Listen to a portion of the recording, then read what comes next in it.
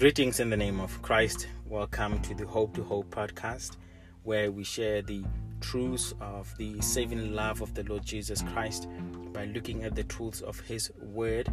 And to this end, then we want to glorify God and enjoy Him forever. And we are going to do that by looking at Hebrews chapter 13, verse 8, and then verse 10 to verse 16. And here we see how to offer up a sacrifice of praise to God so that we may be pleasing in His sight. We do that by looking to Jesus. Why Jesus? In verse 8, because He never changes. And then verse 10, His food gives life. And then in verse 12, He sanctifies us. And then in verse 13, He bore our reproach. In verse 14, He gives us a lasting city. And then in verse 16, He is satisfied by us. And when we have looked at all of these, we should overcome the fear of sharing the gospel. We should overcome being ashamed of Jesus and the gospel. And we should worship Him continually. Let's hear God then speak to us from these passages as we devote ourselves to what He has to say to us. Jesus Christ is the same yesterday, today, and forever. We have an altar from which those who serve the tabernacle have no right to eat. For the bodies of those animals whose blood is brought into the holy place by the high priest as an offering for sin are burned outside the camp. Therefore Jesus also, that He might sanctify the people through His own blood, suffered outside the gate. So let us go out to Him outside the camp, bearing His reproach. For here we do not have a lasting city, but we are seeking the city which is to come. Through Him then, let us continually offer up a sacrifice of praise to God, that is, the fruit of lips that gives thanks to His name. And do not neglect doing good and sharing, for with such sacrifices God is pleased. Ashamed of Jesus and ashamed of the gospel are sometimes the obstacles that stand in our way, that prevent us from being bold proclaimers of the gospel of Jesus Christ. We are ashamed of Jesus because we forget that the gospel is not for the esteemed. The gospel is for sinners, the poor and the rich, the destitute and the prostitutes, the hungry and the homeless, the hopeless and the helpless, the unwise and foolish. The gospel of Jesus is the gospel of shame, and we do not want to be associated with shame. But when you become a believer, a Christian, God associates you with people you would not have otherwise been associated with had it not been for God. The brothers and sisters that you have in Christ, God has chosen for you. And I want to challenge you today to think about how some of the people that you have in your life as Christians, you wouldn't have chosen to associate with. And God has done that for you. And it is because He also chose you. You were not attractive, but He chose you. God saw it pleasing to save the lost of all walks of life, to call His children. And the way He did that, the way He found this religion called Christianity, was by the humiliation and the shameful death of His Son on the cross. It was through shame and scandal. It was through making pregnant a virgin and making her husband cover the shame she would have carried had he decided to leave her for obvious reasons. Reasons being that she would have been regarded as adulterous. There was nothing attractive about Jesus. He was born to a poor family in a place reserved for animals. He grew up in a family of a carpenter. When He became a rabbi, the only disciples He could find and people to follow were fishermen who were not part of the admirable men in society. Are you willing to be associated with Jesus? To take the rejection, the scoffing, and the mocking because of Him? Are you willing to be unashamed of the gospel, knowing that no amount of shame will you endure that surpasses the shame that Jesus bore for you? It was your sin that rendered Jesus to this lowly position. Even though He was the glorious King of heaven, He was compelled by His love to be humiliated and die for you. There was nothing attractive in you and about you that he should die for you. But he was doing it all to shield you from the wrath of God to come. He was doing it all because of love. But when you look at him, you should be attracted to him and to what he has done for you. This is what we are devoting ourselves to this morning. Look at verse 15 again. Verse 15 says, we should continually offer up a sacrifice of praise to God, that is, the fruit of lips that give thanks to his name. What that is what we have been devoting ourselves to the past sections, emanating from verse 28 of chapter 12. In verse 28 of chapter 12, we saw that since we have received a kingdom which cannot be shaken, we should show gratitude to God, by which we may offer to him an acceptable service with reverence and awe. And then verse 16 of chapter 13 says we should not neglect to do good and sharing, for with such sacrifices God is pleased. These are loving actions, small in comparison to what Jesus has done for us, but glorious because what he requires from us for what he has done for us are these requests, and they are gracious requests. He wants us to do these things because he wants you to show gratitude to him. He wants you to offer him acceptable service with reverence and awe, so that you may be pleasing to him. He saved you so that you may be pleasing to him, and he gives you tools to please him. He shows you, he gives you ways to please him. He tells you how. What do you have to do to please him? In the beginning of chapter 13, we saw that we have to show brotherly love. We have to show hospitality. We have to show social concern. We have to treat marriage honorably. We should keep ourselves sexually pure. We should flee the love of money. We should submit to your pastors and leaders. We should flee false teaching. And in this section, we see that we have to look to Jesus. And these are found in Hebrews chapter 13. He is more attractive than you can imagine. He does not change, and his ways do not change. His ways look countercultural, especially in our day and age, especially in this culture of democracy. In democracy, you disagree with your leaders. Everyone is entitled to their own opinion. Submission is frowned upon. There is social media where people share their results when they have passed, but they do not share their failures. In social media, you see someone posting in bed in the morning and all with makeup on and looking like they were not in bed, and you have like and you don't have dislike. Everything is portrayed as glamorous. But here comes us, the Christians, the redeemed, who in this culture are countercultural. We submit to our pastors. We are still called foolish, and we believe the things that are written in the Bible, and that makes us look like fools.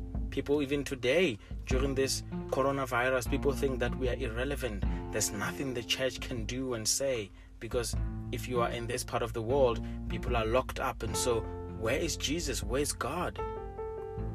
But we are here. We show gratitude to God, and we love him, and we devote ourselves to him with our whole being. We do so because Jesus is the same yesterday, today, and forever. It is fine to be associated with him and carry the shame. The rewards are greater than we can imagine.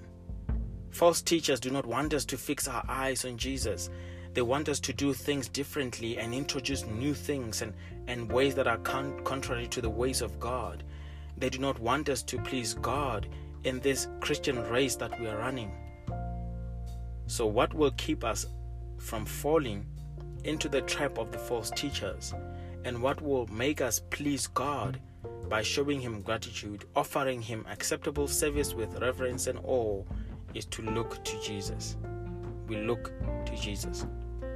He is the same yesterday, today, and forever. This is the Jesus the false teachers will not offer you. What they offer is always good at first. It always appears to be attractive, which is why people go for it. But what makes Christ special and attractive? First, in verse 8, we see He never changes. He never changes. To speak about Jesus this way, the way the writer does in verse 8, is to give Him eternal attributes. This cannot be said of anyone, but it is what it is said about Jesus in this section, and this is what makes this context so important. His eternality is the sure anchor for the gospel message that we believe, and this is something false teaching does not offer. You see something important here for application? It isn't only teaching that is horribly false that we should flee from, but even teaching that is not about Christ and the gospel alone. If the emphasis in preaching is not what Jesus has done and what He is doing currently, that teaching is unhealthy and we should flee from it. One of the marks of true teaching, gospel teaching, is its stability and consistency throughout the ages. Although the Church of Jesus Christ is always reforming and we should always be aligning our beliefs with the Bible, all of what makes us Christians in this life has already been developed to an extent that there is no more room for new teachings in Christendom. So beware of people who introduce new things and change things that are not commonly shared by Christians. And I think the best you could do today in devoting yourself to the Church of Jesus Christ and to reforming the church, if you will, is to clarify something that Christians have always held to, some of those doctrines, rather than change them and introduce new things. We cannot introduce new things, but we can clarify things that have not been clear. There are many things also that perhaps we do not know, but I think most of what we believe has already been developed. For example, there's no better way to say that we believe in the Trinity. What new thing can you say about the Trinity? God is triune. We have three distinct persons in the one divine essence. Is there any other way to say that? But Jesus' sacrificial death on the cross and His substitutionary atonement are the message of the gospel that we preach, and there is no other gospel message. Today, He remains the object of our faith, even though there is a strong temptation for us to exchange the true saving gospel of Jesus Christ that has always been preached by the prophets and apostles and teachers and pastors and preachers. We want to exchange that for something that is ear-tickling.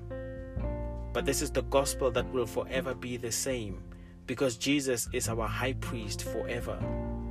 The false teachers in verse 9 want to deviate from this. Jesus does not change. He's the same yesterday, today, and forever.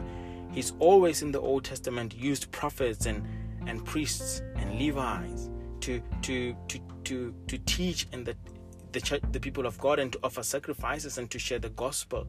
He's still doing the same today by using people who are appointed according to Ephesians chapter 4, 1 Timothy chapter 3, Titus chapter 1, 1 Peter chapter 5. It does not change. So in your belief as a believer, you always have to be evaluating your belief through the lens of the Bible and what the Church of Jesus Christ has always believed and taught for ages. Let your theology and beliefs be shaped by what the Bible says. What you study today, if you are a student perhaps, and what you do at work should always be evaluated by what the Bible says. It does not matter what the laws of this country say or the laws of your country. But on these things, where God speaks, our views as Christians should be God's views. We will never change things, regardless how much time changes. Jesus is the same yesterday, today, and forever. And this is how we must find Him attractive. Secondly, what makes Him attractive is the food that He gives us to eat. Look at verse 10. This is contrasted with verse 9. In verse 9, false teachers taught that if you eat certain foods, you will be accepted before God. And they draw this picture from the Old Testament sacrificial system where sacrificial foods would be eaten. So in verse 10, he says that we have better food.